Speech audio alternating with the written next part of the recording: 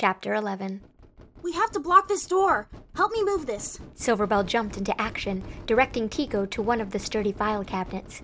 Quickly, the two replaced Louis as the sole protector of the door with the heavy metal box that was twice his size and quadruple his weight. Okay, now that that's handled for the moment, Silverbell said over the sounds of shouting and banging on the other side of the door. We've got to get out of here. Louis, it's flute time. But I don't know. I can't. They're coming and I didn't think this through. The boy was practically hyperventilating, practically fainting, practically phasing out of existence. Buddy, I know it's scary, but we don't have time for this. Silverbell tried to be empathetic as she lifted his arm by the wrist, his hand still clutching his flute for dear life. You gotta help us. Okay. He nodded, tears sparkling in his dark brown eyes, his breath still heavy, but the glimmer of resolve beginning to shine through. You can do this, Louis. Silverbell promised him. I can do this.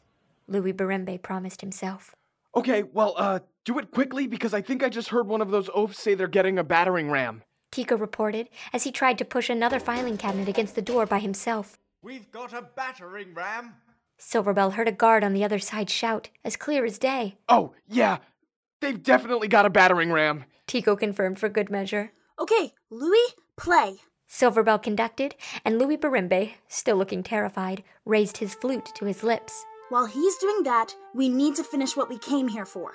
Running over to the cabinets that were now serving as the only line of defense between them and some very bad people, Silverbell threw open the bottom drawer, which was now at a strange angle from the sloppy way Tico had thrust the cabinet beside the other. What are you doing? Tico asked, his questions underscored by Louis's awkward, breathy notes as the flautist tried to find his confidence in the tune.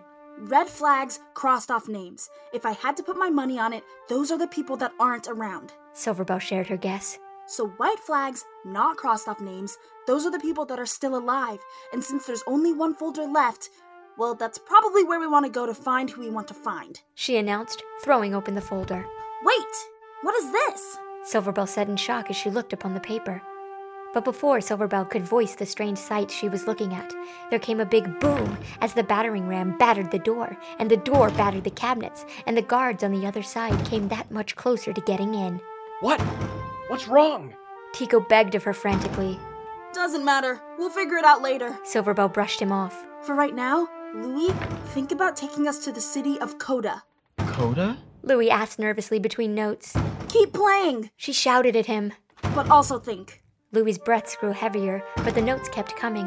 The doors smashed and the cabinets shook again, moments from falling. Yet in the next moment, the colors shimmered from Louis's flute, and his song swirled into a powerful portal that filled the room with wind and blinding light. Holy crap! Tico's jaw dropped in amazement, as he was stunned by the power of music, even in this most perilous of dangers. Pretty impressive, huh? Not even Silverbell Smith was used to the magic that music made. If I had less bladder control, I would have peed myself in amazement. Tico admitted, perhaps too easily. Okay, time to go.